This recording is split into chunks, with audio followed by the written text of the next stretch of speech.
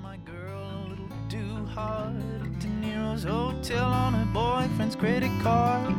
He was a sugar daddy with dollar sign eyes. I think he started Spotify. I got a feminine woke.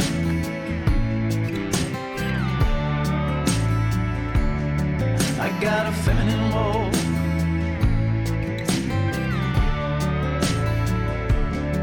I got legs for days.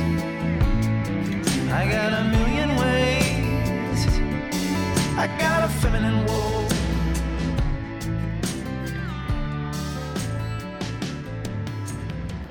I'm the only one without a cool accessory, a cool Zoom accessory. God damn it. That's sick. Rachel has her Lauren Manugian neck pillow. Noah has this cool hat. Yeah, Noah, what's that hat? You know, Did you make that? No, this is one of the only things I have that's like this was my grandfather's hat. Wow. It's just an old wool rag. He was like a Maine lobsterman.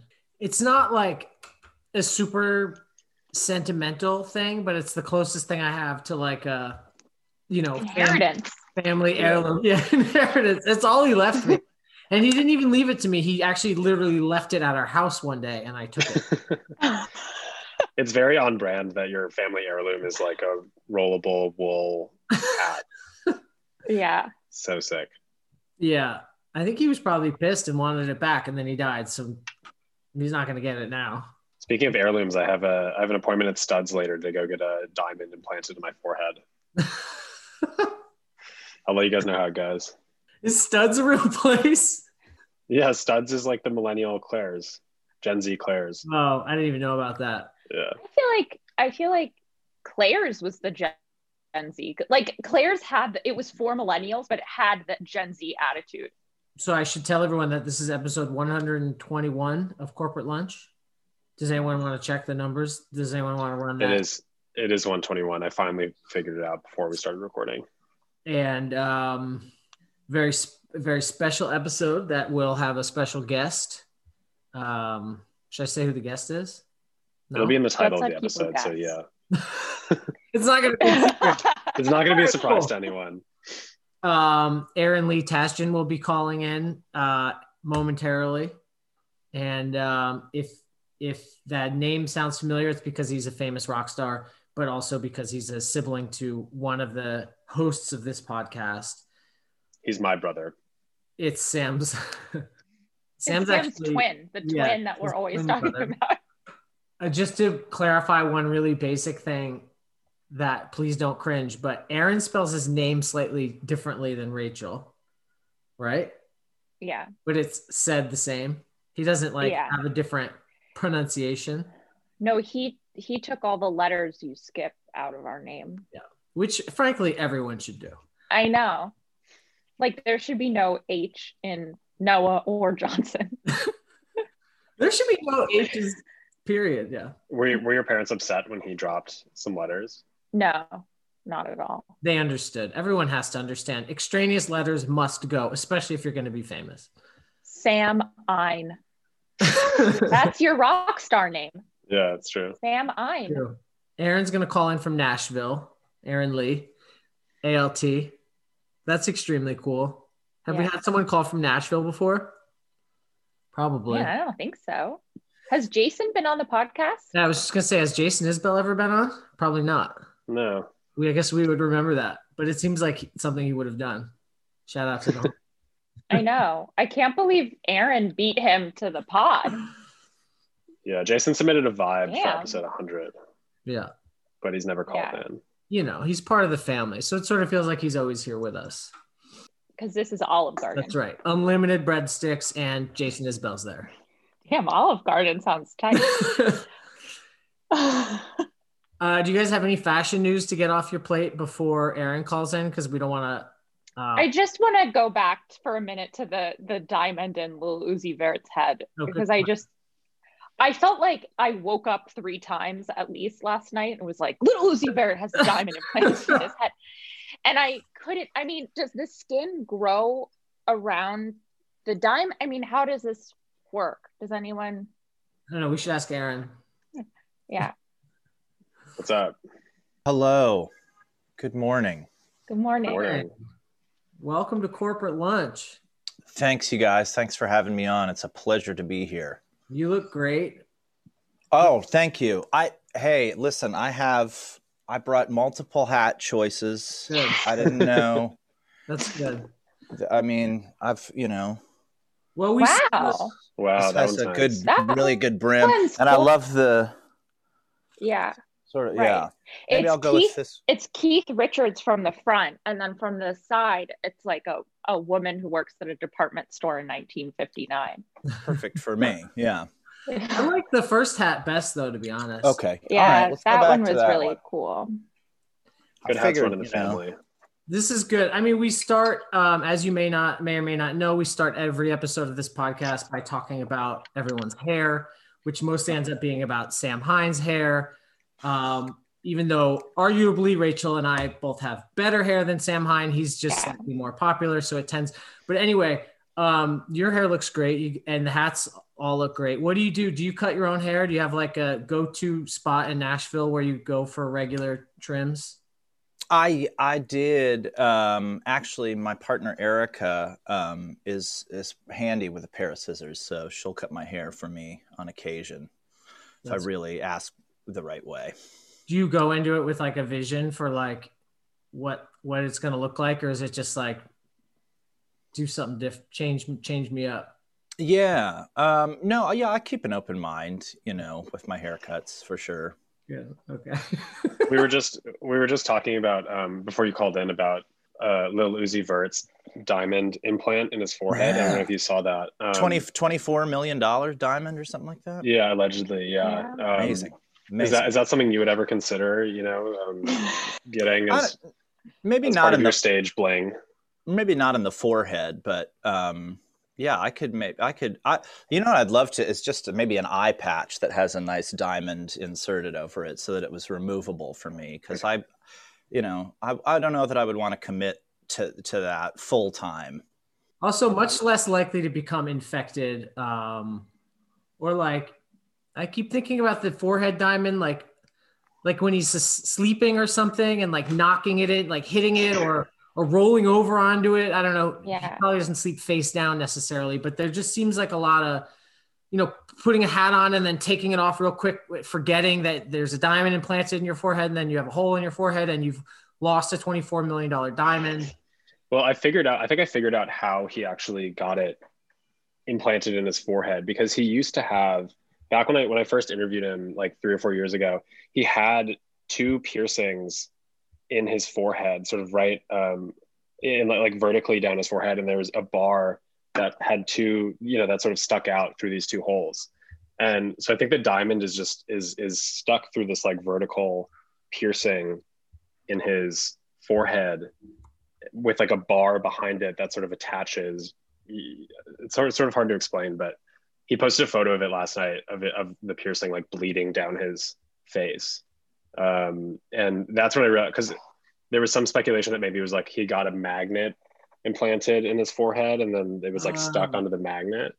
But I think it's just like a bar piercing down through his forehead. That's So horrifying. he's been working towards this for a long time. Yeah. It's like a Diane Ward music video come to life. Well, Aaron is as a musician and a performer, much like Lil Uzi Vert. What and one who has a new album out imminently Today when this comes out. Not today, but the Not day today, that but tomorrow. Tomorrow.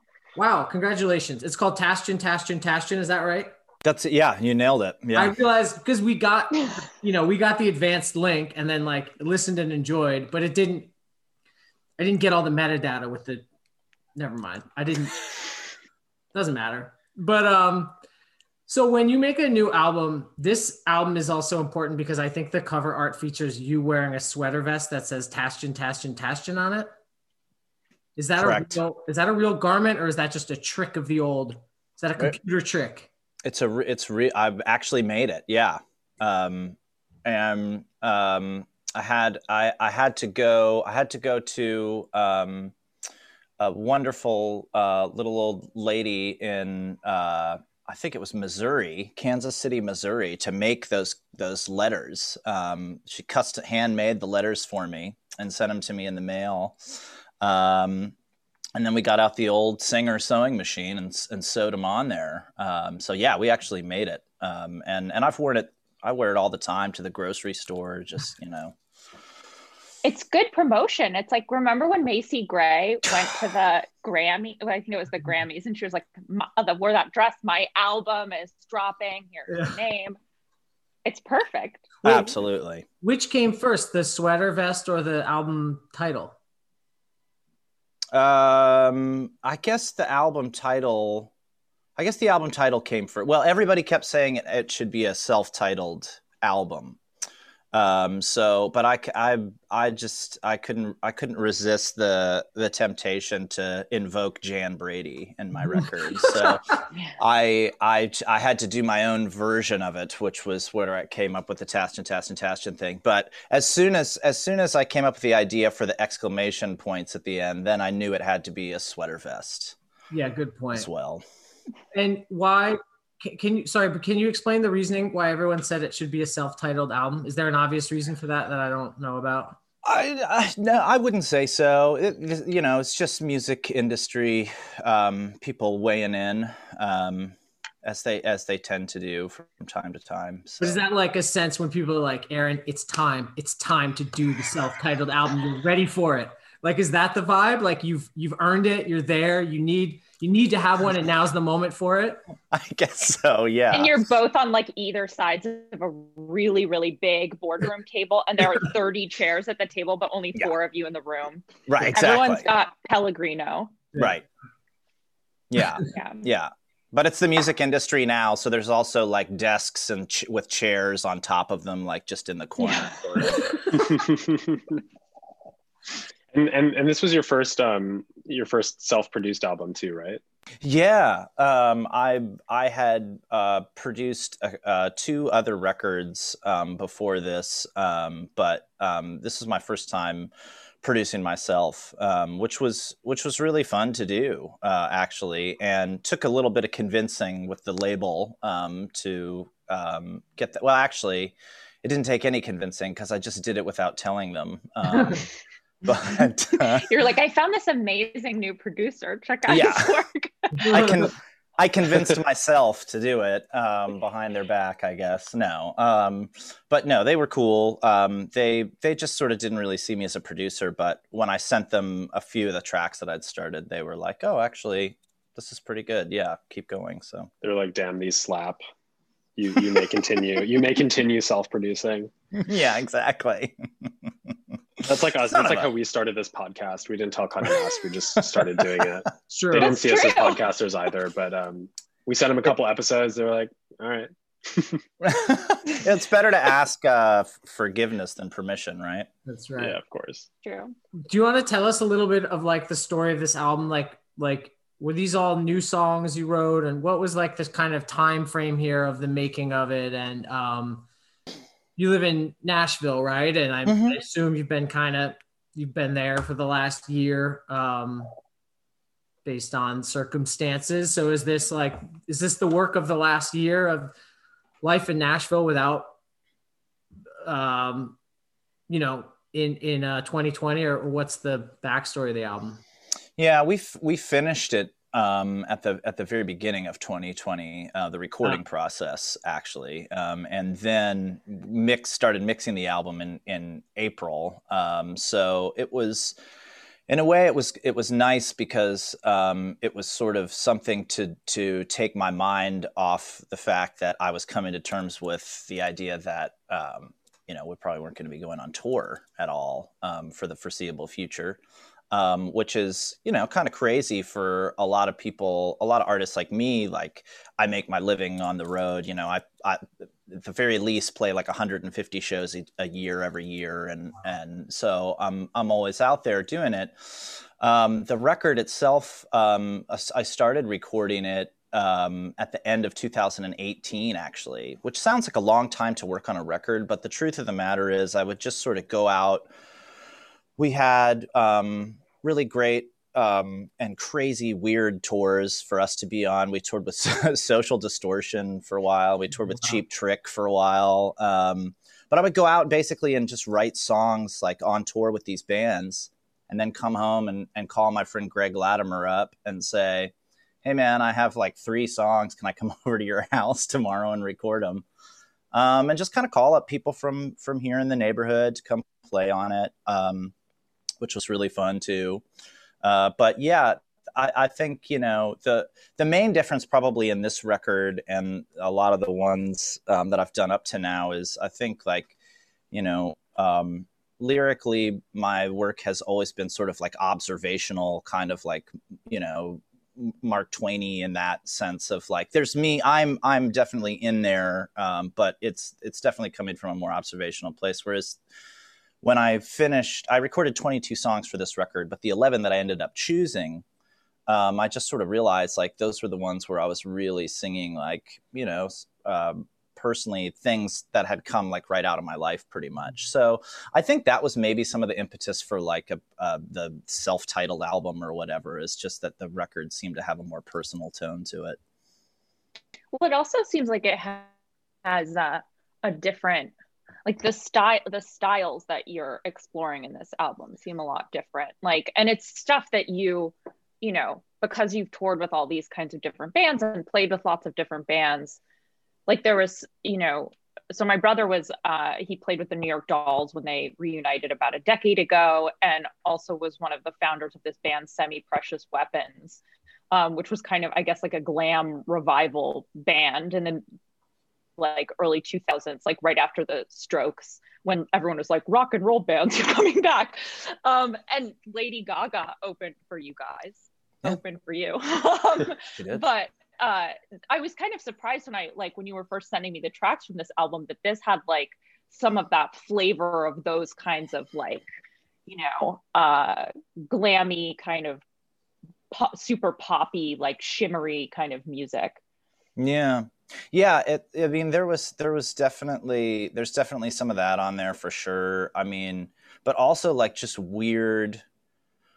It's kind of like a weird combination of things, kind of, because like I really love like the ELO records from the 80s, like a song like Secret Lives, which is just like the most 80s sounding thing in the world when you put it on. Like it sounds like the theme music for like a sitcom show or something when it comes on. But then it has this incredible pop chorus that it goes into. So like kind of combining like that with like the very first Rodney Crowell record, which I know seems kind of like a pickle and peanut butter sandwich, but like the first Rodney Crowell record is actually really amazing if you've never heard it before. And the opening track on that record is a song called Here Comes the 80s, which is an incredible song. I don't know like where the 80s-ness sort of like came from, other than like, I guess, you know, I mean, I was born in the 80s, so maybe that has something to do with it. I'm like returning to the scene of my birth or something. I don't know. But yeah, it kind of weirdly like also like those Primal Scream records that came out in the 80s. If you've ever listened to the acoustic songs on those records, like they're so psychedelic, like they sound like outtakes from like Magical Mystery Tour or something like that, which I absolutely love. So it's like it's sort of like you know, influences that are sort of like filtered through like this weird, I don't know, like just place in my mind where I'm like combining all these like strange things for some reason. But it's really like I'm just trying to keep myself interested, you know, in the work, because like, you know, the more interested I feel like I am, like the more interesting like it is, you know, like, or the most interesting people are like the most interested people, maybe. Mm-hmm. It's definitely, to me, it sounds, not having spent too much time with it, but there's such a range, like a stylistic range. And I definitely picked up on the 80s thing. Also some 90s. I've been for like months listening to the Tom Petty album Wildflowers, a ton. And I sort of heard some like Petty in there, and then I felt like Definitely. there's a little bit of these like really obvious references. You named like cooler things, but my range of references is pretty simple. But Harry Nilsson also just in a bit of a like the tone a little bit, and there's like a kind of a playful quality. But I want to ask, like, do you feel like total freedom to stylistically experiment and do whatever you want? Or do you sort of have this idea that like if you're in Nashville and you're a certain type of artist and you want to have a career and make albums and tour, you kind of need to like fit in a box. You need to be a little more straightforward about your mission. And I was going to say like fit in a box or something. Not that I expected this to be like a country album or something necessarily, but I just wonder, like, what do you feel like is your like a stylistic range or freedom to do what you want? I mean, it seems like with this album, you really went there, but. Yeah, I mean, I kind of had to, you kind of have to work up to something like that, I think. Or at least I felt like I did. I did start, my path when I started was more what I would just sort of say is a natural fit, for the East Nashville scene, which was something that was what people would really consider like Americana, or almost like alt country kind of, and I, that was done purposefully, really, because when I first moved to Nashville, I moved to town to join a band, actually. And the band very quickly went on hiatus when I got to town. So I made this record of my songs, but I almost made it like I could show people what I can do on guitar on this record. Like it could almost be like, a musical business card for me or something. Mm. And I got asked to open a show at the Basement East. And I was playing one of the songs off the record just by myself, and Ann Powers from NPR started tweeting about it. and then I played, and then like literally like 2 weeks later, I played this show at the 5 Spot, opening for this songwriter named John Moreland. And every label in town came to see John Moreland. But like somehow they heard me, and like they ended up offering me a record deal, so it wasn't even, necessarily like my intention to go down this path. But once I got there, once there was the opportunity, once people were handing me a budget and saying, here, go make a record, I felt like I had to figure out what the full breadth of what I could do was, and explore that, because like I didn't know if I was going to get another chance to make another record. You just don't know, really. So in that way, like I really did try to push myself to find out who I could be, and that's really more of what it is, I think, is finding out who you can be than finding out who you are. Because as an artist, like if you're really doing it right, you won't be the same artist 10 years from now that you are today, so it's about making space for that to exist. And this record definitely felt like a step forward in that process, for sure. I was lucky enough to see to catch you playing an acoustic show in February, and I think John Moreland was on the set too. Yeah. And you're such an engaging and compelling performer. And what's your vibe on being able to tour behind this album or support it with some live shows? I mean, like, what are people in Nashville thinking about the music industry sort of coming back and tours starting back up? Are people feeling pretty optimistic at this point, or is it still sort of like a holding pattern? No one really knows, things are not being planned out. What are people talking about? Yeah, it's interesting. I mean, we have a tour booked in November that, we don't really know if that's going to be able to happen at this point or not. But fascinatingly, people are just kind of playing shows. I mean, they're doing it, socially distanced and all that kind of stuff. But, people are playing indoor shows and kind of going for it, which I'm not really sure that I feel like that's the way forward. I think, at this point, you kind of have to, do what is best for the whole of the industry coming back, which, you know, means that people are going to have to, you know, make choices to, you know, do things that lower the chances of getting the virus, if we want to go back to having shows in clubs again and stuff like that. So, you know, the tone is, you know, you hope that we get to a place where that's possible sooner rather than later, because, you know, I mean, we've also seen a lot of these places that we used to play kind of shutting down over the course of this, which has been, sort of distressing to watch. Although we've also seen some of them be able to open up new places, you know, as well. So, you know, it's like anything. It's a you know, it's a process to do this right. But you do hope that people will sort of come around to the idea of that, because you know, I think without it, you know, without doing the things that everybody needs to do, you know, to make the world a safer place right now, you know, we are looking at probably not touring again this year, and that's just tough because, you know, we can do these things online, which are great. And you can still, you know, interact with people and show them new music and you know, and present yourself in ways that you wouldn't normally do at a show and be creative with it, which is amazing.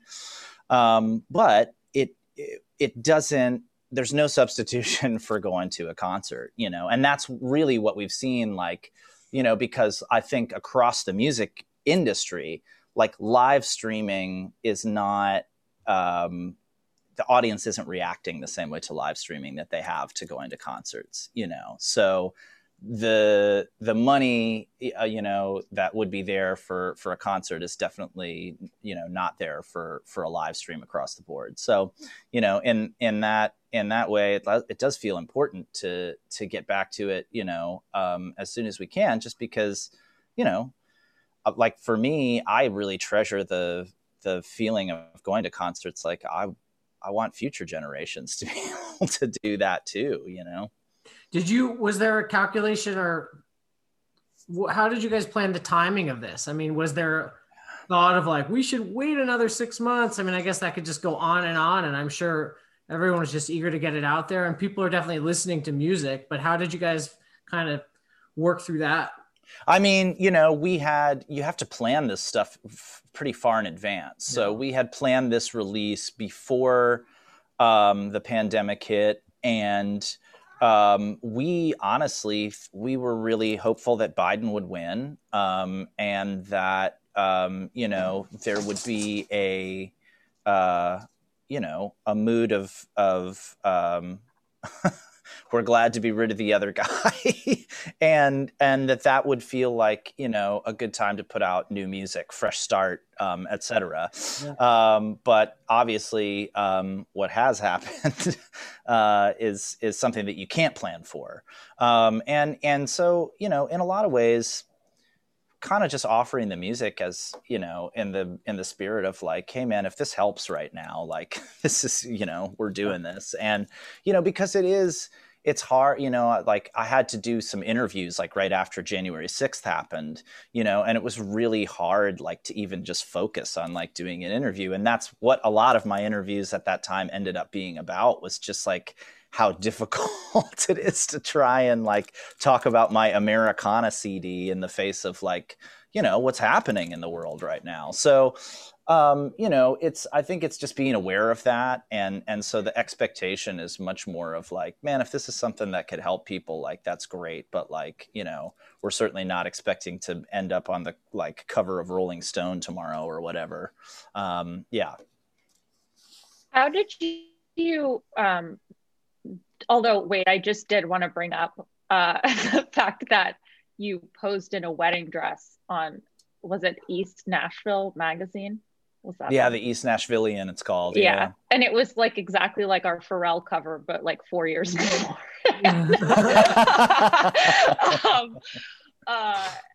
So how did you like develop? I mean, our parents have always been really interested in clothes, but they never were interested in the clothes that either of us wore. They always thought we dressed terribly, but they were wrong. How did you develop your sense of style? Yeah, And also I'm curious, like, sorry to interrupt you. I just like, I just remember when your first album came out, you had you'd bought these like suits and covered them in like glitter and in like mirror sequins and all that kind of thing. And I remember thinking that was so cool because a lot of I mean, especially that album was like very Americana. Mm-hmm. A lot of musicians kind of in that space aren't super interested in fashion. I mean, now over the past like 4 or 5 years, they have gotten more so, but I just remember thinking like, oh, that's pretty cool that like Aaron is like developing a look for this album. And it seems like you've done that for each of the 2 albums after that, but you also of course have like your own personal style. Anyways, I was just wondering if you could talk about that. Yeah, I mean, as far as like my own style, a lot of it is just images like throughout my life that have like captured me. I mean, the wedding dress thing, like, I was just thinking of like Dennis Rodman the whole time, like, because I loved that, when I was a kid. I mean, obviously the Chicago Bulls were like, amazing, but also just like Dennis Rodman, like was amazing all on his own in so many different ways. But yeah, I loved him in a wedding dress. So yeah, I think that's where that kind of came from. But yeah, a lot of it is stuff like that. I was obsessed with like when my parents would take us sometimes to like record stores and stuff like that so that we could like spend our allowance money all in one go. And I loved buying CDs, obviously, but like I also bought, like, I remember one time I bought this incredible like big giant full color picture book of Oasis, like just like at awards shows and having a beer at the pub and whatever. But they were all dressed at the time in like these amazing like giant leather parka coats and like had these like great like sort of Irish wool caps on and stuff like that. And like a lot of I wear a lot of stuff like that now. So like I think a lot of it is just like definitely things that were implanted in my mind, like as a kid that just stuck with me. And then like also, as I, like was growing up like in New York, that had a big influence on me because, in Semi-Precious Weapons, like we had these 2 amazing guys named Tommy Cole and Roy Carez, who had their own clothing line called This Old Thing at the time, although now I think it's called Alter, and they have a couple of stores in Brooklyn. But they used to make all the clothes that we would wear on stage for us. And a lot of times they would be these very elaborate collaborations that Justin had ideas for, that who was our lead singer. And he would so I got to watch them create these amazing outfits by hand too. And that was really cool. And then, also, Rachel, I've learned a lot from just reading your work and following you and reading all your guys' work and following you guys. So, I think that's a part of the process too, or at least has been for me, is that kind of process of like educating myself on what the things are that I like and trying to find out why I like them and stuff like that. I would imagine if it were me and I had a new record coming out, I would like to kind of, I guess, like cultivate a sort of look to go with it, like an idea, and not just like, and maybe it's as simple as like, this is the jacket. I mean, obviously you have this very remarkable and iconic garment on the cover, which we've discussed, but like, I feel like, you associate artists with a look that goes with the time, like, sure. I always love Nirvana, for instance, and I can like associate a certain Kurt Cobain look with Bleach, and then with Nevermind, and then with and so on. You know what I mean? And so I just wonder. Obviously, that's probably not something you do consciously, but do you feel it happening? Do you have a sense of like, there's a new album and there is a new look for Aaron coming out at the same time? Definitely. And I mean, it can literally start with like being at the Dollar Tree and just seeing some like fabulous $2 pair of glasses that like look like something a grandmother would wear, and just buying them and like wearing them to record in. Cause like that's what I'll do a lot of times. Like I'll just start wearing stuff like to the studio that I think, I don't know. Yeah, it's like it's not a conscious thing, but maybe in some ways it feels like I'm inhabiting, like, because I'm trying to ultimately do something that I haven't done before when I'm recording a record. So I'm trying to inhabit a new space, and so maybe feeling physically like I'm doing that, is part of that process for me. But each record has found like a specific visual element. Like on the last record, I had this. I actually have it right here. I had this hat made, which was really fun to do. And I took a picture of my eye with my phone and I sent it to them, and they tried to get like some of the coloring of my eye in there. So that was kind of like like each record has had like I guess sort of a visual centerpiece. Like my sister was saying, the first record, Silver Tears, we took this, I had gone thrift store shopping and just found this old green suit and just covered the whole thing in mirrored sequins, just because I thought it would look cool to go outside in a suit covered in mirrored sequins. And we went to this airfield and took a bunch of pictures, and it was really fun because the sunshine was like, popping off all the sequins and stuff like that. So I just, I like things that feel like the music that I'm making, to become like a part of the look of the record. It just kind of helps like sort of, I don't know, maybe solidify the whole thing in some way for me, or just make me feel like, like I have an intention. Because I think like sometimes like, art is one of those things where you can let your mind wander off in any sort of direction and like, probably do something, but I think stuff that's intentional, like has a much better chance of speaking to somebody. That used to be like, to Noah's point, like that used to be such a big part of the record industry, Sure. That was like, I remember growing up, I was obsessed Think about Michael Jackson. Yeah, Michael Jackson. I was going to say Janet Jackson. She would do the same thing where like there were these like, okay, Janet is like, this is the look. And that, like each album had its own kind of, and even like some, Britney Spears did the same thing where she would kind of,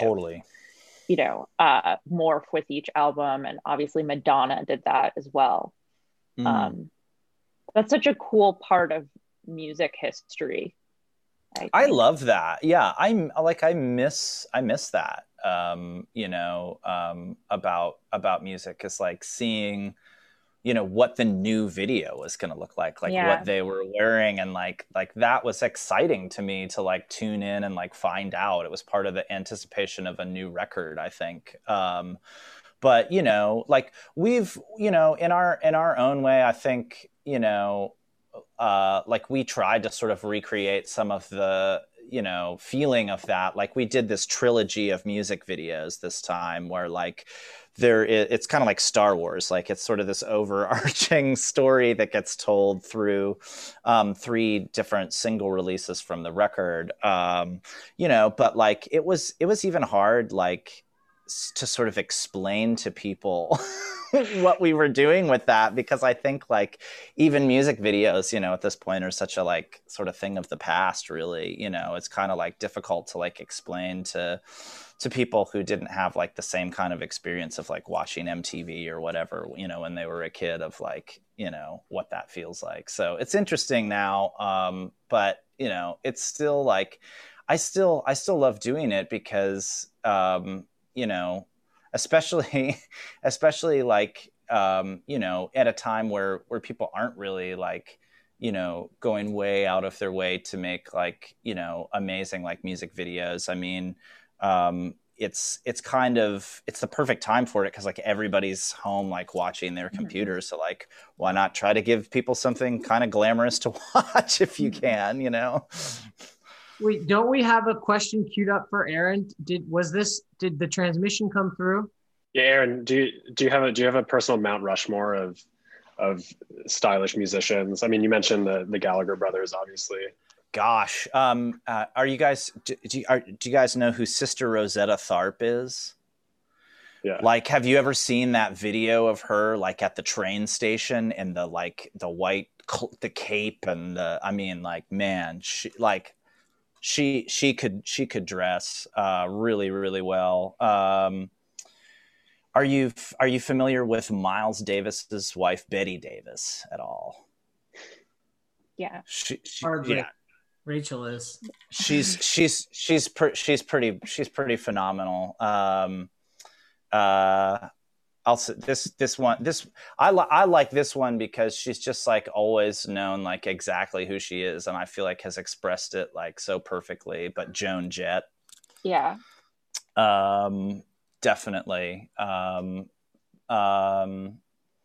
Bowie, I mean, for sure, like he just, always, I mean, talk about what we were just speaking about, which is like having a look for like every record. I mean, I think it's amazing now, like you see these memes, like Bowie memes, and like they're just pictures of him, but like exactly what album it is, like as soon as you see the photograph of him. It's kind of amazing.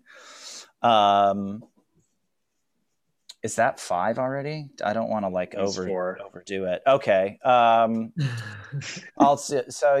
do my last one. My last one is a really simple one, but I do think like for what he does, like he just nails it, which is John Denver. Wow. Yeah. Sleeper like, hit. He's got some amazing knitwear, that has like, beavers sewn onto the front of it, and it's the smiley beavers and stuff like that. I'm gonna look this up. Gonna have to update my mood board now with John Denver. John Denver. Yeah, he's pretty great. And I mean, Aaron, the real reason we wanted to have you on the podcast was so that we could ask you questions about Rachel as a child. Absolutely. The people are dying to know. No, but how did Rachel dress when she was younger? I mean, you guys obviously, Rachel sort of mentioned that you guys had your own little world of style that your parents didn't really understand. But were you guys like, what was your guys' relationship with clothing, and were you kind of like egging each other on a little bit? How did that sort of work when you were younger? When did you first realize that there was something different about Rachel? No, I mean, yeah, the clothing, we did love to get dressed up, and Rachel had a pretty amazing stuff. Like I seem to remember like some sort of like sparkling tutu that she had, like especially when we were younger, but of course like we also had the like our parents had like kept all of their like old clothes like and had them all in the sort of guest room closet or whatever, so you could really go in there and my dad had his old like Vietnam uniform in there which you could put on or whatever, but there were all sorts of great things to wear, but yeah, Rachel was pretty much always dressed in something amazing. There were American Girl dolls around. Those were super happening, and horses too.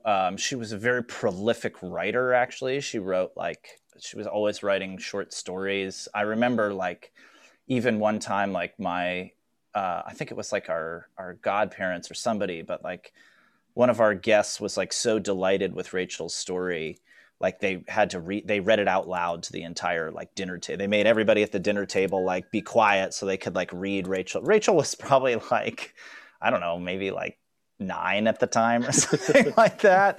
And so they like forced everyone to like shut up and like read the story, and it had like these amazing details in it. I remember there was a hot dog stand involved. But it was very clear like that. She was like the smartest person in our family and the coolest person in our family. That was pretty evident to me. So I think like our relationship was definitely like one that developed over time, but like we had amazing things that we would do, like on long car rides, like family vacations. Like we would make up these characters who, like some of them made albums. Like we had these characters. One's name was Geenan, and the other one's name was Jobbit, and it was like the Geenan and Jobbit show kind of, but they would like, they had these songs that were like loosely based off of songs that we'd seen in like those Time Life commercials. So like we had a song that was based off of what's the duet that Joe Cocker does? Love lift us up where we belong. Yes, that was the one. Yeah, we had a whole song off of our album that was based on that song. But yeah, it was like Rachel was a great partner because she was super creative. You know what I mean? So like any weird thing that like I ever came up with, like she was always like game to play along. So, we definitely had our share of like sibling fights and stuff like that too. But I would say overall it was actually pretty cool because we were both just sort of really weird kids. But we kind of like lucked out that like we sort of had each other in a lot of ways, I didn't frankly know that people as cool as either of you came from Delaware. I just want to say that just that alone to me, I'm just incredibly proud of both of you. That's fair enough. Delaware, they sure did ratify that Constitution. Yeah, that's true. That's true. I think I'm going to name my first two children Geenan and Jobbit. Yeah. Incredible names. Also would be a good name for like a custom shirt maker, like a little bit like if you were to launch kind of like a high-end bespoke, like kind of English style clothier of some sort, Geenan and Jobbit could be a good. Absolutely. Good name. Jobbit and Sons. Yeah. Definitely. He's got some sons for sure. Okay. Are we going to attempt 13 Vibes on this episode of this? I think we should. This 101st episode of Corporate Lunch featuring Aaron Lee Tasjan, who has an album out today that will make you dance and make you cry and make you excited to go see Aaron on tour when that happens. I don't know what else it'll do. Aaron, what's the best outcome? The best outcome, I think, is like some like 8-year-old kid who hasn't even thought about it, hears the record and decides to start playing guitar and then like writes an album that like blows us all out of the water in 10 years. All right. Hell yeah. That's great. When up walks this girl who saves my life with love that cuts like the Rambo knife. I got a feminine walk.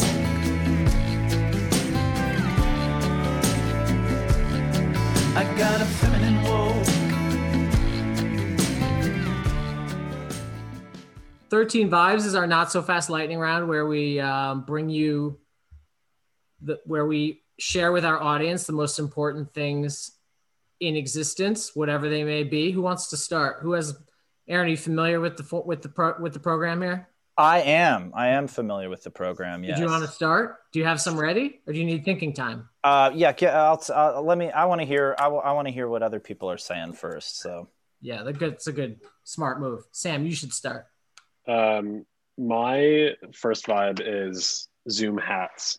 Yeah. It's a bit of low-hanging fruit, but I've never worn a hat on Zoom because I have a cool haircut and I want people to see it. But I'm questioning everything. Noah has his grandfather's sick ass hat on. Rachel pulled up initially in the Zoom with like a Lauren Manoogian boucle neck sweater cushion around her head. Erin has an amazing fur tiger newsboy cap situation, and I just feel like I fucked up. I fucked up, and I need to get some cool ass Zoom hats. Do you even own a hat? You have like a couple dad hats. I have a lot of dad hats. Rachel actually had it. There was an amazing moment. We were Zooming with Brunello Cucinelli, and Rachel had this really big sort of conical Lauren Manoogian hat on. And Brunello sort of stopped the proceedings, and he like squinted into the Zoom screen. And he was like, "Your hat is so beautiful." But he said, "Molto buena capa." When an Italian billionaire compliments your hat, that's when you know you've reached peak hat Zoom. Yeah, definitely. I've got a vibe. My vibe is archival Versace. So I have been looking through all my fashion books for sexy fashion because I'm like, what has happened to sexy fashion? Will it ever come back? And I have a bunch of books about Versace, and I've been looking through them, and it's just amazing. Particularly this project he did where he just had various celebrities pose in Versace blankets. And he would return, Gianni Versace would just return to this idea like every couple of years. So from like 1990 to 1996, he would just have various people pose in these insane blankets. But he has all these, I mean, his men's blouses are really incredible. He made the greatest leather jackets probably of all time. Really good stuff. All right.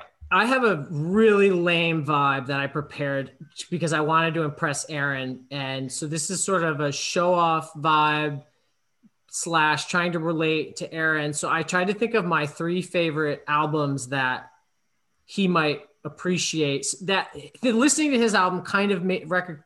I say album, but Aaron says record. So I'm going to try to say record. Listening to his record made me kind of think of these 3 guys, but it's quite different because these are all from the 70s. The first one is the Jim Sullivan record UFO, which is he was like some country musician that got lost in the desert and never appeared again. The next one is the John Prine album, John Prine, which is a self-titled. And so of course, Aaron's album is a take on a Brady Bunch take on the self-titled concept. But now I think I'm getting it. I think it just means it's your best album. Yeah, basically, yeah. And then the last one is John Phillips, who was, I think, the leader of Mamas and the Papas. His record, John the Wolf King of LA. Do you know that one, Aaron? I actually don't know that record. That's so good. That's a new one for me. So I'm going to thank you for the tip. It seems to be like taken off streaming services. So you might have to like YouTube listen to it, but it's worth it. That one actually was the one that I thought of most when listening to one of your songs. Maybe Another Lonely Day from the new record. Anyway, that's my vibe. 3 albums for everyone to enjoy. I love it. Anytime, frankly. All right, Aaron. That's amazing. Fine. Time for you. Okay, I'm gonna So I'll go with something that I've really been loving on streaming lately. Has anybody ever heard of an Australian show called Kath and Kim? No. It's just this really. It's these two women from comedians from Australia who sort of play like all these different characters in the show, but it's centered around their mother and daughter relationship as Kath and Kim, and they're just sort of these like amazing Australian bogans. So it's really really funny. Like if you're I'm weirdly like a big Australian comedy fan. There's sort of a legendary movie from Australia called The Castle, which stars a comedic legend from Australia named Michael Caton. Caton, which is spelled Caton, and he in his main tagline in the movie is straight to the pool room, because he has this pool room where he keeps all his most prized possessions. And so I actually have an autographed Michael Caton picture that says, Aaron, straight to the pool room, eh? Wow. Michael Caton. So the idea is, if he finds something like of significance, he's like straight to the pool room. Like exactly. Yeah. It's going straight to the pool room right there. That's his whole deal. So yeah, he's got, he got a number one dad mug for Father's Day one year. That's in the pool room. It's that kind of, yeah. Only the best. Your album is straight to the pool room. New album. Exactly. Yeah. I've already signed a copy of it for him and sent it off in the mail. So it'll end up in the pool room. My next vibe is the Goshi exfoliating towel. All right. So Goshi is a Japanese brand of that, as far as I can tell, only makes exfoliating towels. And they're these sort of like long, very, very sort of rough things. So the exfoliating towel is super not my thing. Like, I'm not like a loofah guy. But Golf Wang collaborated with Goshi.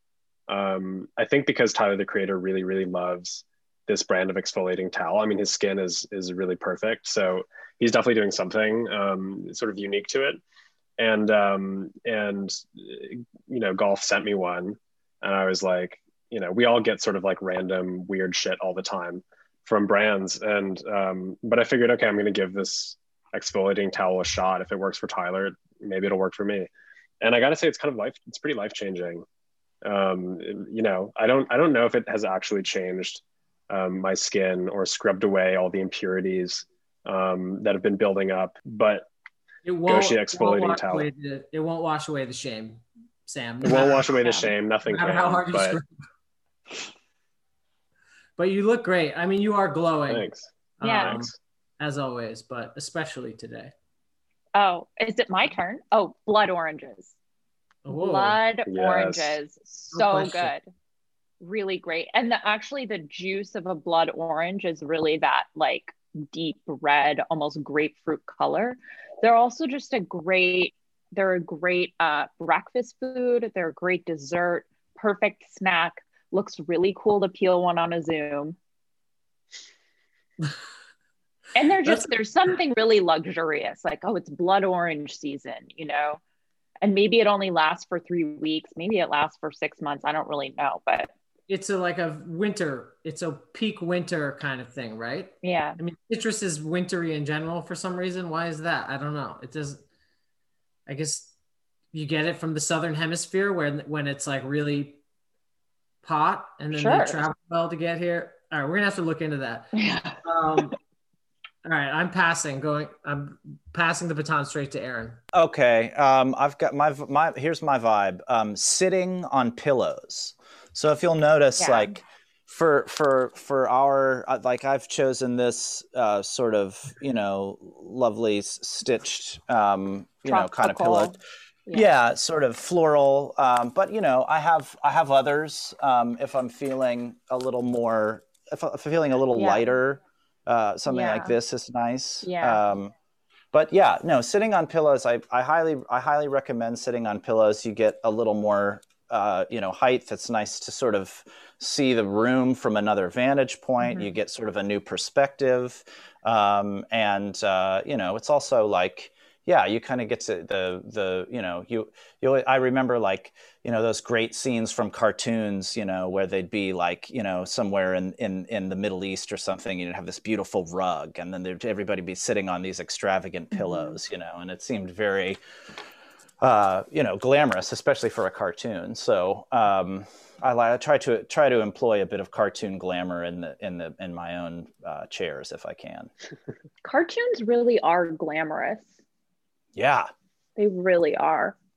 Yeah, absolutely. Especially the ones, the Bugs Bunny opera ones. There are a couple of different ones, but fantastic. Is that where the meme comes from? The Bugs Bunny wearing the tuxedo, where he's like, "I wish all of my blanks a very nice blank." Yeah. Yeah, I think so. Yeah, a lot of good hats in those cartoons as well. Yeah. Aaron, thanks for making a beautiful album and sharing it with the world, and for being a guest on the 121st episode of Corporate Lunch. Man, thank you guys so much for having me. It's an honor. I tune in on the reg, and it was really great to share some time with you today. The album is called Taschen. Where can people find it, Aaron? Everywhere. February 5th, and it will be available everywhere on vinyl on March 19th. All right, let's do this again sometime. This one was fun. Thanks, you guys. I sure appreciate it. Thanks, Aaron. Bye.